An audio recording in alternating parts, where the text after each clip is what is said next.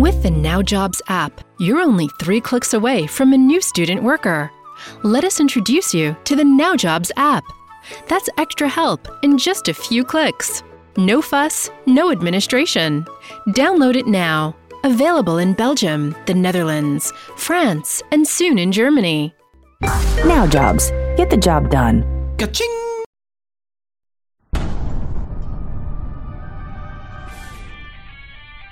Some podcasts do it for the fun. Some do it for the fame. Chad and Cheese? They do it for global effing domination. That's right. Bringing America to its knees was just the beginning. Now, they have their eyes set on conquering Europe.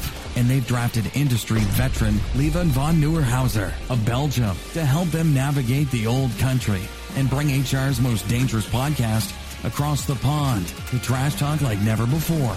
Not safe for work in any language. The Chad and Cheese podcast does Europe. Oh, yeah. There's a big sale on Italian football jerseys at the local outlet mall. That'll meet you there at noon. You are listening to the Chad and Cheese podcast does Europe. I'm your co-host, Joel. How do you say choke in English? Cheeseman. And I'm Chad. Italy wins, so wash. I'm still just Lieven van Nieuwenhuizen.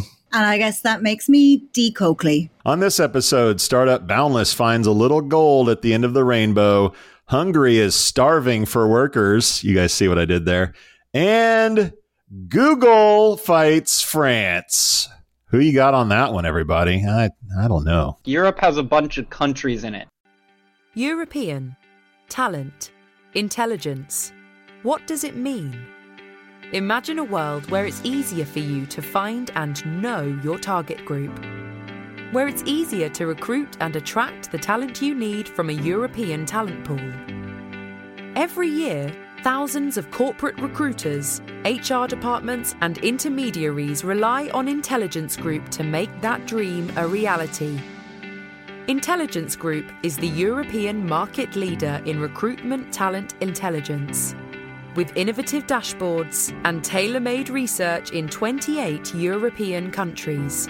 It is our job to empower you as a state-of-the-art, data-driven recruitment business partner.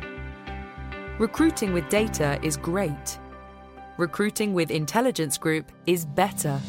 Learn more about our services at intelligence-group.nl. Intelligence Group, market leader in European talent intelligence. Who is that mystery woman in our intro? It's me. Must be Dee. So Dee Coakley, correct? Right? That's it. You've got it right. She sounds Irish.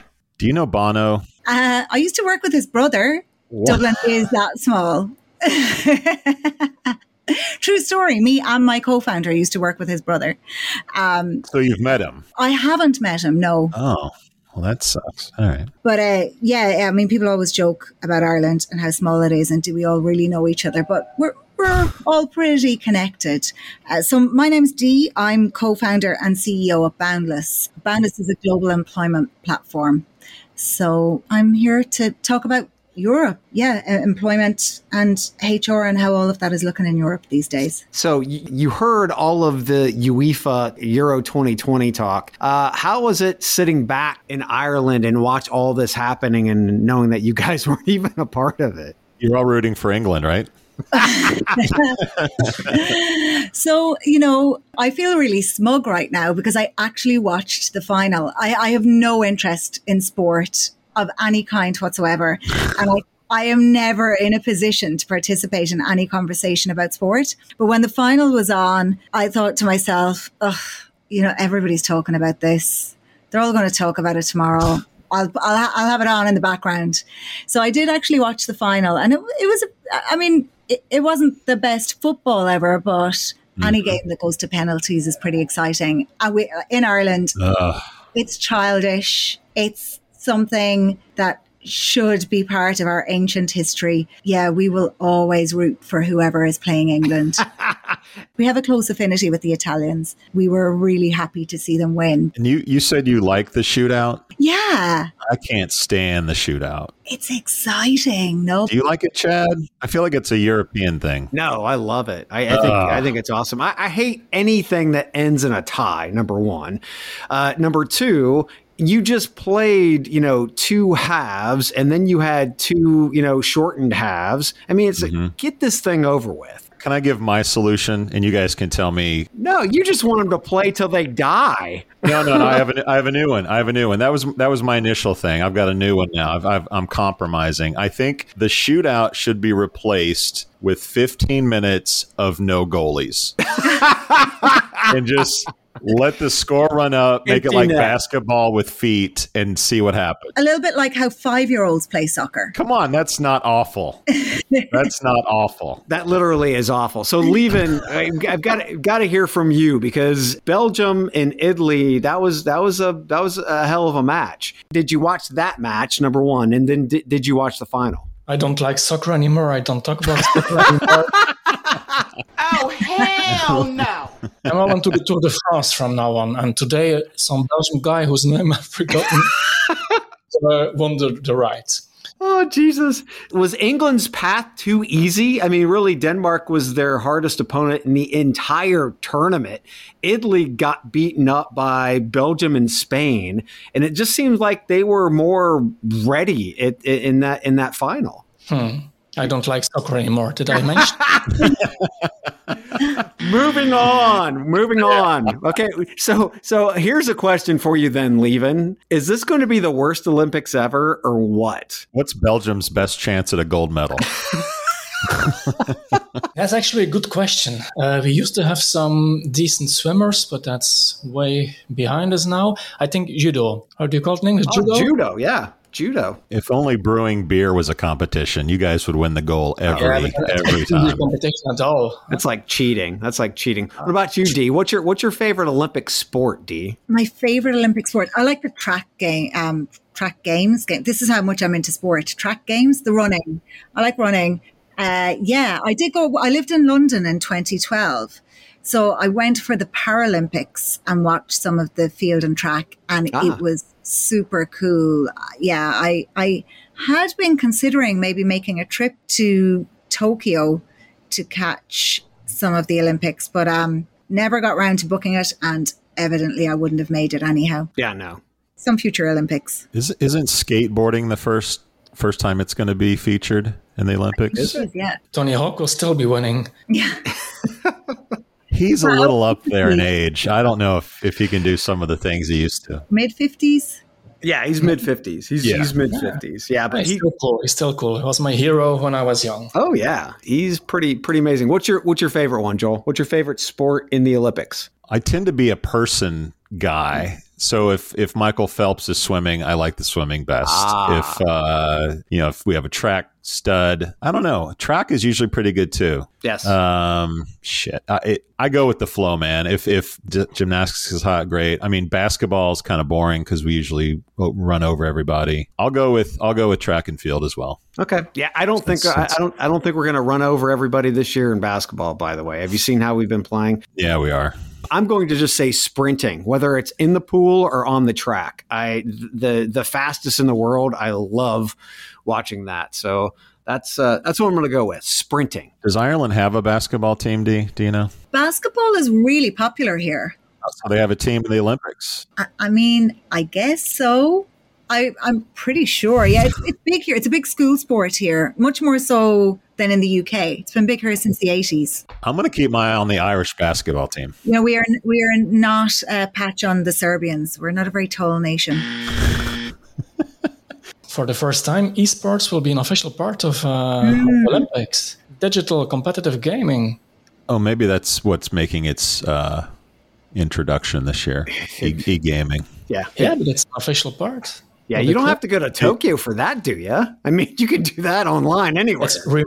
Maybe they'll all be esports after this year. Dude, the amount of money in that shit is insane. Yeah. We're going to sponsor some teams. So the only thing bigger is VR. Yeah. Have to fit it into every fucking show, don't you? Okay, so big shout out. I'm going to throw a shout out to the Wrecked Fest crew. They actually had Wrecked Fest this week in Dreamland, not in London. It was like on the outskirts of London. So a big shout out to them. And I've got a question for Lieven. This week, Lieven, we saw that Google came out with some new guidelines for Google for Jobs. Did you see those? Hardly. I was on holiday. I was in Crete. Oh, that's right. Yeah, and I saw something passing by, and I thought, damn, I have to look into this once I finished swimming, and then I forgot about it.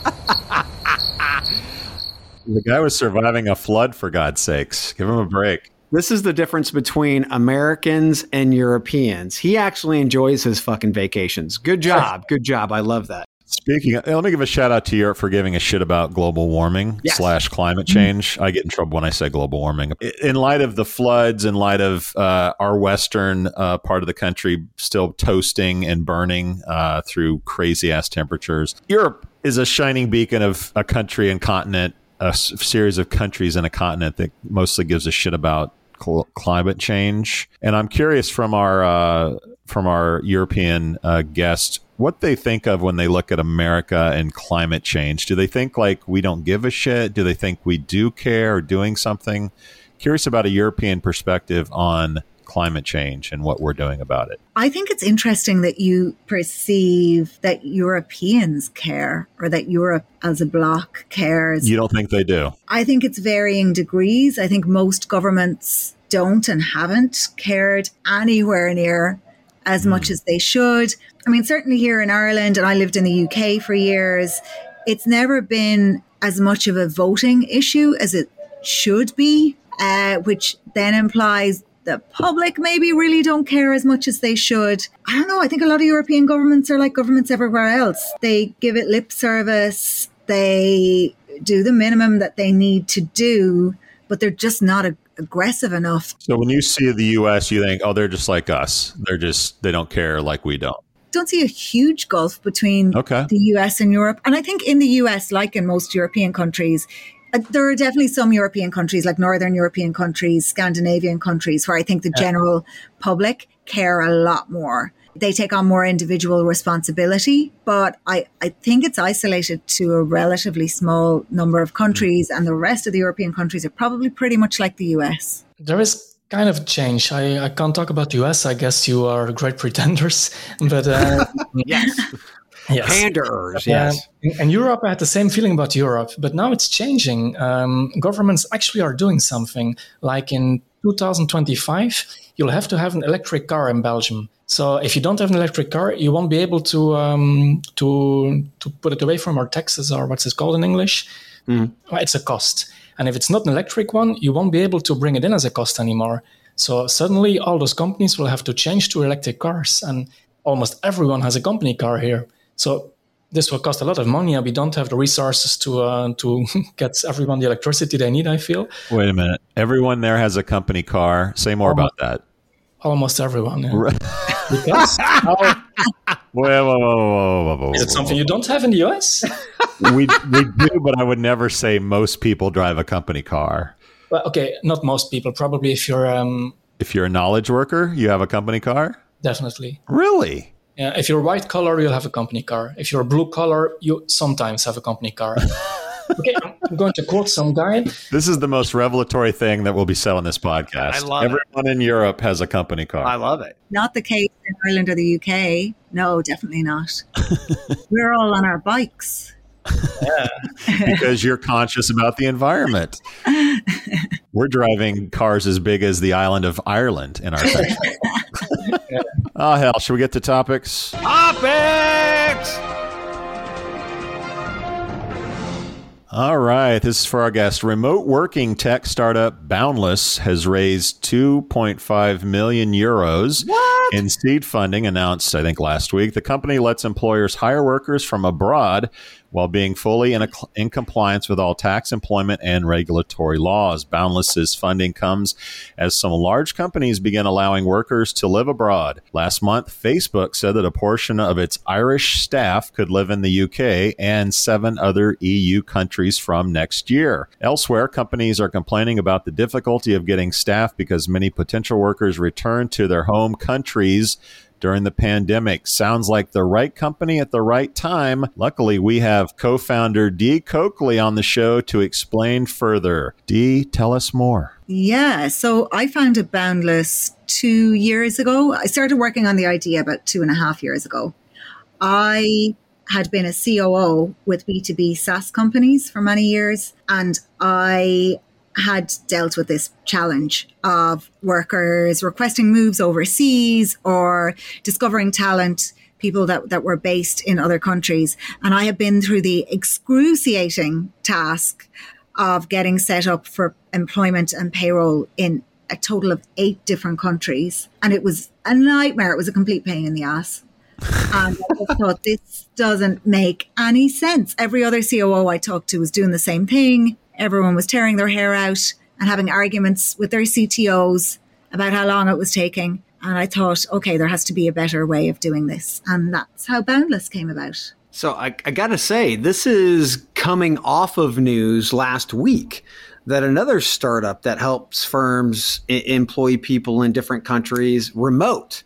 They actually received $150 million in funding, and that sent them to unicorn status. So not only are you seeing validation from the market in giving you seed funding, but you're also seeing the prospect of other platforms becoming unicorns. What does that actually say to you, other than we're in the right slot? What do you have to do to amplify and become something the size of a remote? So we and Remote started at the same time. I know Yob and Marcello, the founders of Remote. We started around the same time. So they also have been going for about 2 years. Uh-huh. So a recently founded company in terms of having achieved unicorn status. I think it is just indicative of the absolutely enormous size of this market. It's $1 trillion market, and it's growing at a crazy pace. And it's everything from companies having these requests for people to move to other countries, people having upped en masse and moved back to home countries, right, and also companies looking to broaden the net when they're hiring. The pace of growth is huge, but it's going to continue growing. So there is definitely enough room for a number of companies in this space. I think that the future is bright, and I think international employment and borderless employment is really fast becoming the norm. It's table stakes now for any company with knowledge workers that wants to hire the best people in the world. So Lieven, House of HR is in how many countries in Europe? I mean, this is something that you guys have to deal with all the time, and I would assume you're expanding out. Give us a little insight. What do you think about platforms like Remote and Boundless? I think timing is perfect. We are in 11 countries. We just opened an office in Italy. So we used to be in 10 countries, and I still don't like Italy, but we do have an office there. But timing is perfect. And we just did a big survey, and the results were remarkable. We asked 1,000 people in Belgium, 1,000 in Netherlands, and a few thousand in Germany about why would you change jobs? What would convince you to apply at a different company? Uh-huh. And 16% of workers is willing to change jobs if it would allow them to work remote. Now, 16% doesn't seem a lot, but if you asked the same question 3 years ago, it was like 50% was doing it for the money, 46% for something else. Remote was just not an issue. And now suddenly it's 16%. So companies have to be aware of it. If you want to hire skill, you have to enable people to work remote. And then I think Boundless can be a great player. So I guess those people who invested 2.5 million in it got it right. Dee, you mentioned it's being driven by companies as well as people, but I'm curious your take on, is there a percentage breakdown of that? Because I would think it would be mostly people wanting to live either back at home or wanting to move to another country versus a company who would want to move people to a different headquarters or different place. Like, do you have a sense of, is this mostly a company-driven phenomenon, or is it the job seeker, the employee side? So that has completely changed in the last 10 months or so. Mm-hmm. So when we first founded Boundless, the customers that we were talking to were customers that had hired in other countries. So, or they were considering hiring, considering their expansion plans. Mm-hmm. Often, we were seeing customers who had individuals who had requested a move elsewhere. And as I was saying, that was my inspiration for Boundless. That was a challenge that I had dealt with at my last company. So it was happening a lot before the pandemic. But now I would say probably 80% of the customers that we talk to, they're dealing with a combination of things. But the pain point that they're feeling most acutely right now are these requests for moves to other countries. And companies that have anything over a few hundred employees, they have people coming and saying they're moving every week. And people aren't asking anymore. You know, earlier in the pandemic, people would come and put in a request or say, how does this sound? What do you think? Now, particularly younger team members are coming and saying, so I'm moving back to Spain. I'm leaving on this date. I'm keeping my job. What does this do for immigration, do you think, in the long term? Because part of it, I'm hearing, I want to go back home. So I don't want to work in a foreign country. I want to go back to where I'm from. Whereas I think as an American, we think maybe like, hell, I'm going to go to Australian work, or I'm going to go to Brussels or whatever. Like, what's your take on immigration long term and how this trend affects how people move countries? Do they move back or do they move to new places? So this has been a really hot topic of discussion. It was a big story in the media in Ireland 2 weeks ago when Facebook made that announcement, because Facebook had their European headquarters here in Dublin. Yep. So those people that were being facilitated to move to those 7 countries, they were to be moving out of Dublin. So the media was in a frenzy and the public were saying, oh my God, you know, all of these well-paid workers are all just going to leave en masse. They're all going to run out of Dublin.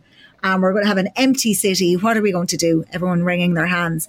But we see a lot of flow into Dublin as well as out of Dublin. There are always people that will want to live here. There are people that end up in relationships that mean they want to move and be with partners in the country. There's just a lot of movement right now. We're seeing a lot of Americans. We've seen Americans moving to Ireland, a lot to Portugal, a lot to Germany, a lot of tech people moving to Berlin. But there's just a huge amount of movement and upheaval. And I think right now it is impossible to predict where this will all end up when the dust settles. So Dee, I'm going to pivot here real quick, because you are the CEO. You have a female CTO. Got to give a shout out to Andrea Wade, who actually made this connection for us. Such a connector. The ex-CEO of Opening.io, who was acquired by iCIMS. It seems like Ireland is flush with female in the tech space. Is that the case? Yeah, you know, you said this to me the other day and I was thinking, is it? And then I had a realization. I lived in London for 12 years and I used to go to lots of tech events there.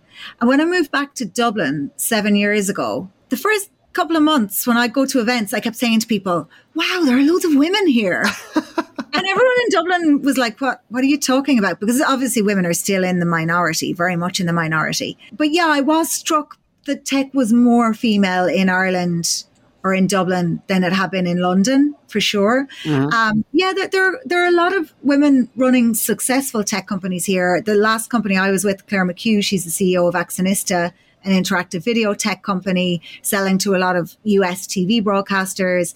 There's Patricia Scanlon with Soapbox Labs, Aisling Taird with Tandem HR, a HR tech company. Yeah, it's nowhere near good enough, right? Nowhere near good enough. And it is incredibly challenging for women to raise investment in Ireland, as it is everywhere in the world. Raising venture funding is difficult. I think we're probably marginally better than a lot of other countries. And I can't tell you why that is. I don't know. And do you think it's more difficult for a female to get funding than for a man? Lieven, I assume you're joking when you ask me that. If you could see my face when you ask me that question. I'm serious. Women get about anywhere between kind of 1% and 2% of venture funding anywhere in the world. They start companies at a rate of, I think it's about 30 to 35% of companies founded are founded by women, but they will only secure 2% of venture funding. Oh, hell no. Yeah. And in the last couple of years where venture has exploded and rounds are larger and there is more money being raised than there ever has been historically, the proportion that's going to women has actually decreased slightly in the last 2 years, which is really depressing. So it is true. I always thought it was some kind of urban legend. put into the market by women, but it's true. Yeah. The founder of Accent Jobs, one of our companies, Connie van den Driessen, she's the biggest shareholder now of House of HR, and she has launched a funding called We Are Jane, and it's by women for women, and they have quite a big amount of money just to invest in other women. There you go, Dee. Boundless. Yes. There's a big experience and a big network within HR and HR tech. And we're gonna do our part here, Dee, for thanks to coming on the show. If someone wants to know more about Boundless, where would you send them? To www.boundlesshq.com. We will answer all of your international employment questions. Oh, I like that. Europe has a bunch of countries in it. Everyone deserves their best job. That's what Fiji stands for. We make a big difference for independent recruiters with the strength of our fast-growing recruiter network. At Fiji, you can be your best self and work for the company you'd like whenever and wherever. We support you with the best digital and online recruitment marketing. We offer professional business development support, recruitment specialist training, and a bit of rebellious network meetings. Let's join strengths and help more professionals find the job they love. Celebrate recruitment and join Fiji at fygi.nl. I'm a little hungry. How about you guys? All right. Hungary's in the news. So bad. I know. Sorry. This is an ongoing topic that will continue. But Hungary will allow temporary workers in from non-EU states to alleviate a labor shortage and help the economy recover, the foreign minister said last week. The new rules allow agencies to bring in temp workers from countries other than Hungary's non-EU neighbors. Rules for workers from Ukraine and Serbia were eased back in 2017. Hungary's economy has apparently fared better than expected in the first quarter of this year, despite coronavirus lockdown measures. European countries seem to be in a battle for cheaper foreign workers. Guys, how does this thing unfold? That's a good question. It's interesting that, and I don't know what the Hungarian immigration laws are, but they seem to be tighter than most of the rest of Europe. Is that Dee, Lieven? You guys have any insights on this? They are not known for their friendliness towards immigrants. They are pretty right-wing, and they are anti-Muslim in many statements, so they'll have problems, so they should work on their image, I guess. They're not the country people are running to when they're looking for a job to get a better life. Mostly people from those countries are coming to Western Europe. So in the United States, we have our sort of context is, when states want to grow their tax base, when they want people to move there, they create friendlier tax environments. Or like, for one example is you see people from California moving to Texas and Florida because of the taxation. Maybe there's better growth opportunities, et cetera. To me, from what I've seen in the few shows that we've done here, is that the countries in Europe seem to be in a similar state where, they have things that are unique to them as countries. And when I read this, I thought, well, Hungary's kind of like nothing to lose. So we're going to throw legislation at it that makes it more open for immigration, whereas a place like, I don't know, France or Germany, maybe not so much. So from your perspective, guys, do you see a similar competitiveness with countries as we do with states here in America? Yeah, I think so. And I think there's everything to play for now, particularly with remote work and availability of remote jobs. Companies are making and are going to make decisions around local tax systems. I mean, if you are an employer and you employ someone in Denmark, your statutory employer taxes are about 1.25%. Somewhere like France or Portugal, you're looking at closer to 30%. It's a massive difference. And I think the market varies hugely, right? So if you're talking about unskilled work where people are on low incomes, they're making their decisions based on different things versus knowledge workers on higher salaries. A lot of countries, the digital nomad visas, a lot of the countries that have offered digital nomad visas this year, they have a special tax rate that goes along with that visa. And I think countries are going to start to get more competitive about this, and countries are going to start to market themselves in a very different way. And I've seen it with the US, where states will give people cash incentives to move into the state. We could start to see that kind of thing much more in Europe. It's already competitive, but I think how governments handle that competition and take advantage of it is going to change. It seems like, so being in Ireland, you guys are gaming the system left and right when it comes to taxes. And trying to get the big companies over there slashing taxes. Do you think that there's going to be a global standard that's going to be pressed so that there can't be this gaming of the system when it comes to actual taxes? Because knowing that those taxes pay for infrastructure, the long term, it's bad for the country. So corporate tax and individual tax, kind of the mechanics of how they work in terms of how governments can pull levers and the impact that has for the country. They're just so different. So corporate tax is a global issue by its very nature. So, and Ireland's a really good example of this. You know, Ireland set a corporate tax at 12.5%, was hoping to keep its head down, that nobody would notice. But of course, it's a global issue.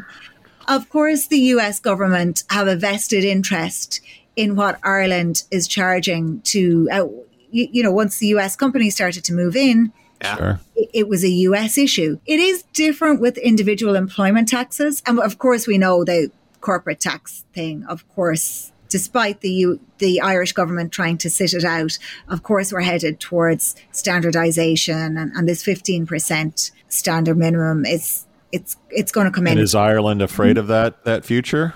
Absolutely, yeah. Okay. Yeah. Because it does impact the individuals if Google and Intel and everybody takes their ball and goes home, right? Absolutely. It has a huge impact here. Yeah, it will, very, very much so. But I think the average Irish person feels pretty strongly that we need to do the right thing, and international relations are so hugely important to us. My personal view is the Irish government are not doing the right thing by sitting this one out. I think they need to play ball and get involved and get aligned with everyone else. But with the individual taxes or employment taxes are held so dearly by each country, and different, much more so outside the US. Different cultures take their employment rights and their tax systems, they view them as this cultural identity thing. And I don't think we'll see internationalization or any kind of globalization there anytime in the next 30, 40 years. What countries are the big winners and who are the losers in this immigration strategy or phenomenon? I don't know. Lieven, what do you think? History happening all over again. It's constantly the movement from the east to the west. And Ireland is extremely west, European scale. Well, we're talking about Iceland after this, so we're going way west. Then we're going to the north. To get back to Hungary, the average salary is pretty low compared to the Western European countries. Mm-hmm. So we had a brain drain and a skilled workers drain from those countries to Western Europe. And now they have to do something because they just don't have any workers anymore. So they're getting them from, as you said, Ukraine and White Russia, etc. Mm-hmm. So they have to open their borders to those people. But the point is, they don't really like it. They're extremely nationalistic, and they don't like opening their borders. And they aren't as politically correct as the other countries are. They just say, we don't want them. But now they have to want them because they need them. Are any countries in Europe immigrant friendly? Yeah, most are. I feel, yeah, of course. Why go to Hungary when I can go to France Indeed. Or Germany? Right? And that's Hungary's problem. Exact. Yeah. Can you get access? So if you're coming from Russia or from Ukraine, maybe Hungary is going to give you a visa and give you access, but you might not have access to Europe. Gotcha. Well, moving on from Hungary to Iceland, like I mentioned, by the way, I can't wait to visit Iceland someday. They're testing a 4-day work week to great success. 2 large trials were conducted between 2015 and 2019 among public sector employees. about 2,500 people in total, which is roughly 1%, I think, of the workforce. These folks work 35 to 36 hours per week with no reduction in pay. Researchers saw worker well-being increase, quote, dramatically across a range of indicators from perceived stress and burnout to health and work-life balance. Anyone surprised by this or have thoughts? Yeah. Is this thing a pipe dream? That's the big question. It's Xanadu, Iceland. By the way, Unilever in New Zealand, following a change in working habits as a result of COVID, announced in December it would trial a 4-day work week at full pay. And listeners may remember that back in 2019, Microsoft trialed a 4-day work week in Japan and said compared to the same period of the previous year, quote, productivity measured by sales per employee went up by almost 40%. So are we looking at a 4-day work week in the future, everybody? So I have a question about Microsoft in Japan. And I do think we're looking at a 4-day work week in the future. And I absolutely think we'll head that way. Yes. But why have they not rolled this out elsewhere if they saw such stellar results? It seems like they ran this trial and then came to a halt. We did have this thing called the pandemic. COVID. That happened, right after that. So I don't know. I would assume that they would continue the testing, but there was this big wrench in the global machine called COVID that I think really messed some things up. Do you think if workers had to choose between a 4-day work week or working from home 5 days a week, which would they choose? I don't know that has to be a black or white answer. I mean, you could do both. We've talked in the show about companies wanting people to come back to HQ. Pronouncing a 4-day work week would help do that. It's an interesting question. Yeah, I don't know that it would. I would rather have my freedom every single day of the week than I would getting a day back. Yeah. Ooh, it's drama. I can feel it. It's the drama. Ding, ding, ding. Employees versus employer. I assume this wave will probably happen in Europe first because it ain't happening in America anytime soon. Yeah, I could imagine US culture and US employer culture being very, very resistant to this. I mean, I feel it's an inevitability. You know, we've been moving more towards automation for many years now. People are a lot of individuals have a lot of autonomy now in their work if you're a knowledge worker, and more environments are flexible work environments where you choose when and quite often where you get your work done. There are plenty of people out there. I mean, there are people on my team where I have no idea. I have no method or way of measuring how many hours they work. I just look at their output and I'm happy. Everyone's got great output. They're doing high quality work. No doubt some of them are perhaps more efficient than others, and maybe they're not doing a full, I mean, you know, it's a 40-hour week is standard in Ireland. It will be standard in a lot of Europe. A lot of them possibly they may not be doing that. I'm an output focused manager. I want to know what can you do I want to hire the people that are smart enough that they can get more efficient and get it done in a shorter period of time. Yeah. So, Lieven, has this been a topic that's come up at House of HR? Oh, from time to time. And what happens? I'm not supposed to talk about this now. We don't talk about that 4-day work week topic. It's coming. Definitely it's coming. But there are some issues, I think. Let's just imagine you're a big corporate company like Microsoft. You can arrange it, no problem. You can make sure everyone is doing his job in 4 days, and you have automation processes and you're working more efficiently than you did before. So you can manage it. But let's say education, schools, those kids go to school 5 days a week, and you can't tell those teachers from all the others can work 4 days, but you're a teacher, you have to stay 5 days. And you can't ask those children to only come for 4 days because they will learn 20% less, I guess. So it's difficult. It will depend on the industry you're working in, and SMEs will have problems where corporate companies probably won't have problems.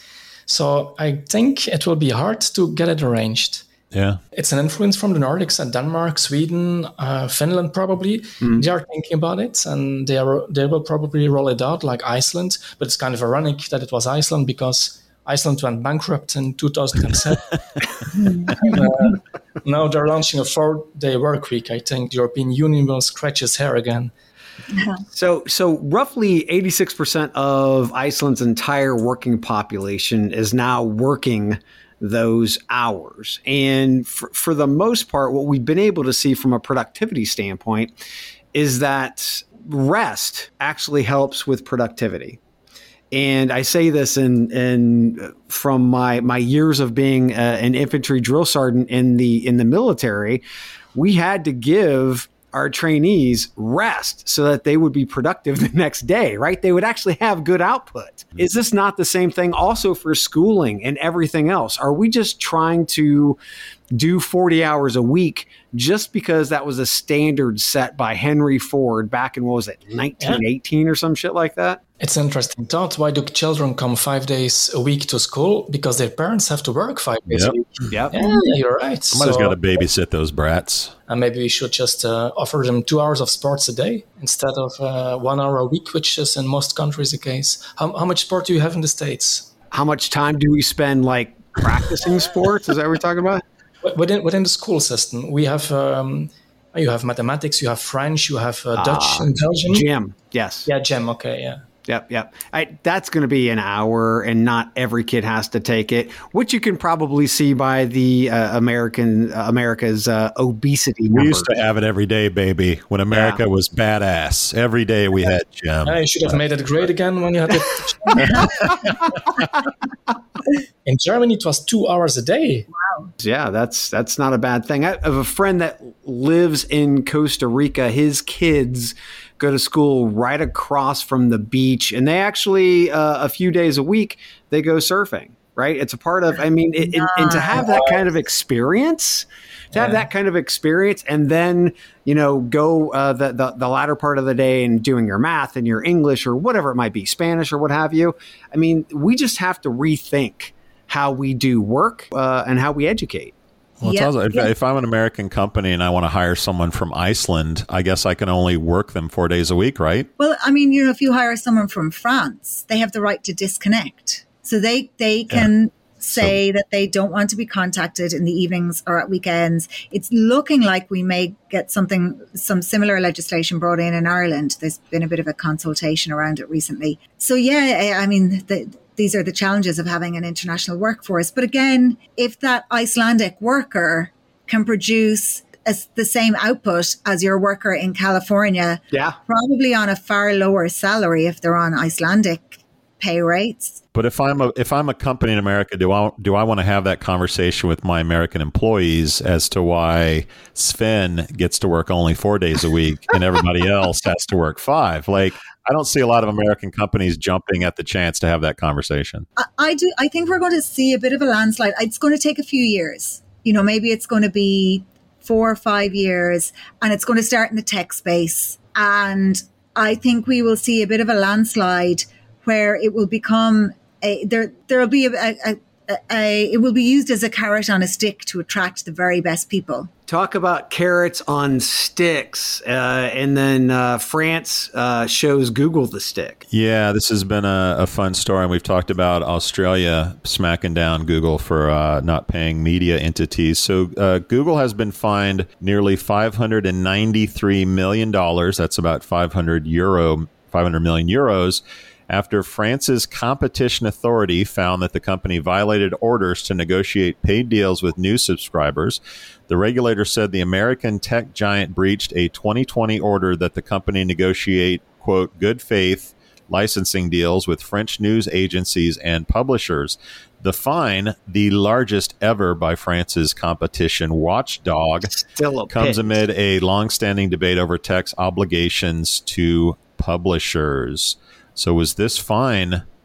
I kind of getting a problem with this kind of alternative taxing. I mean, it's big tech, so you can tax them whatever you want. They won't pay because they have great accountants, but then you give them a fine and they'll have to pay. Mm-hmm. So this is just an alternative taxing, and you won't lose any votes if you're a government by taxing the big tech companies or by fining them. Everyone will say, good for them. I'm not sure if it's that fair. And I was wondering, where's the money going to? So they're using the media companies, which are screwed by Google, according to those media companies, and they're using them to fine Google 500 million euros. But then the money should go to those media companies as a compensation. And now it's just a fine, so it goes into the pocket of France. Okay, so it's a tax if they pay the country or whatever organization does that. But if they start paying the newspapers and the media outlets in France, then it's a big win for French media companies, correct?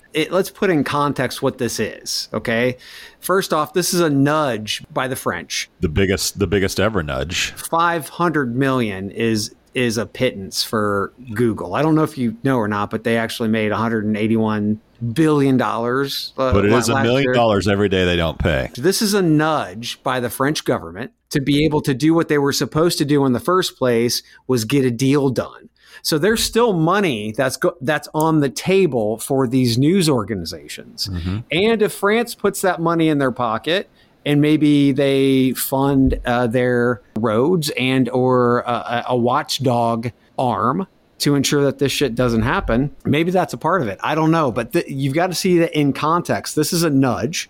They'll continue to nudge them, like you said, Joel, every single day. But there is money on the table. Saying that if you're Google, you just pay the fine and fuck it. Well, you can't just pay the fine. You've got to go and you've got to negotiate. Google's either going to pay the government of France or they're going to pay the media entities of France. They're going to do both. Over what time frame, I wonder? I mean, they are going to do everything that they can to draw this out. And I understand the fine is accumulating at a rate of $1 million a day.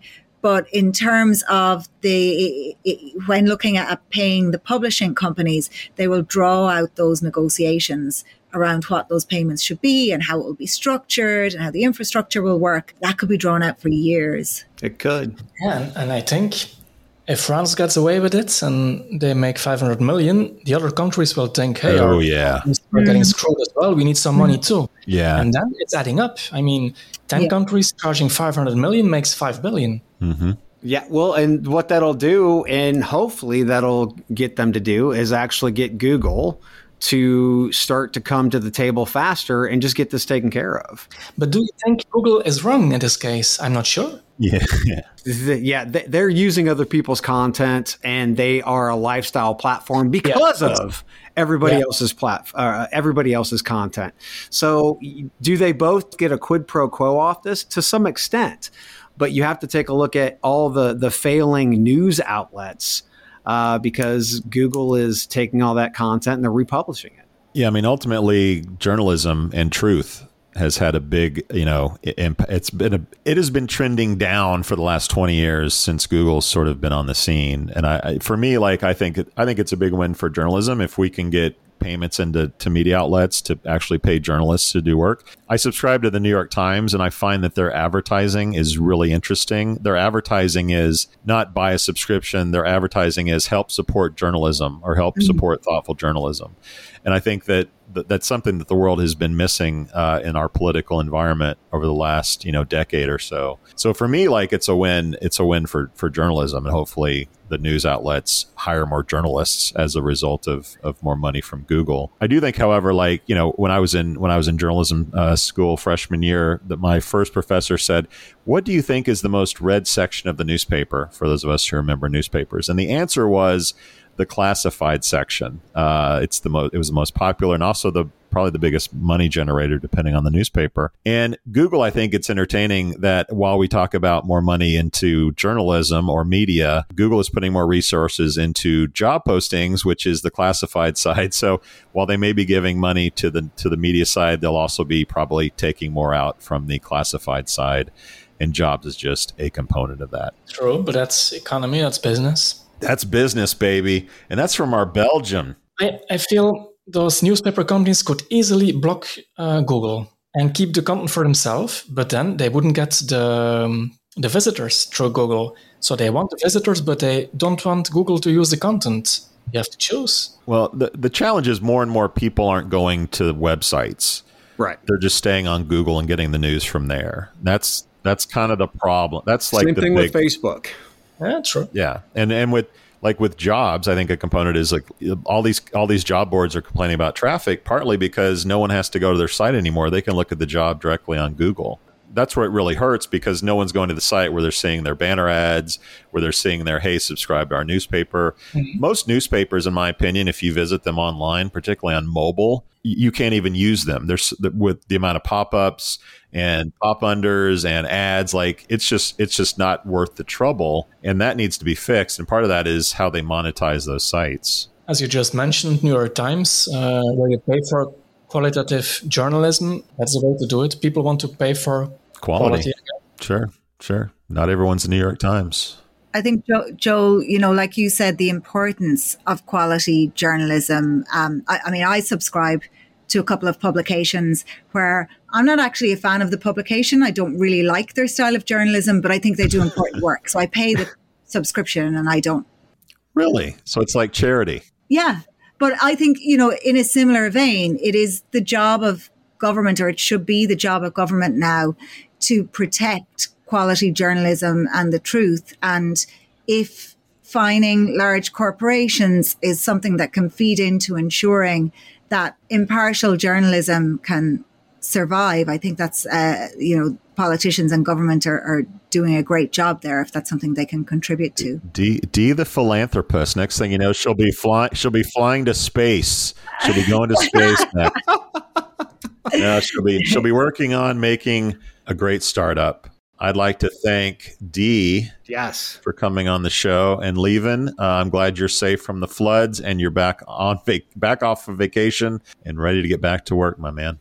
Everybody, thanks for listening. We'll be back in a couple weeks. Dee, thanks for joining the show. Everybody else, we out.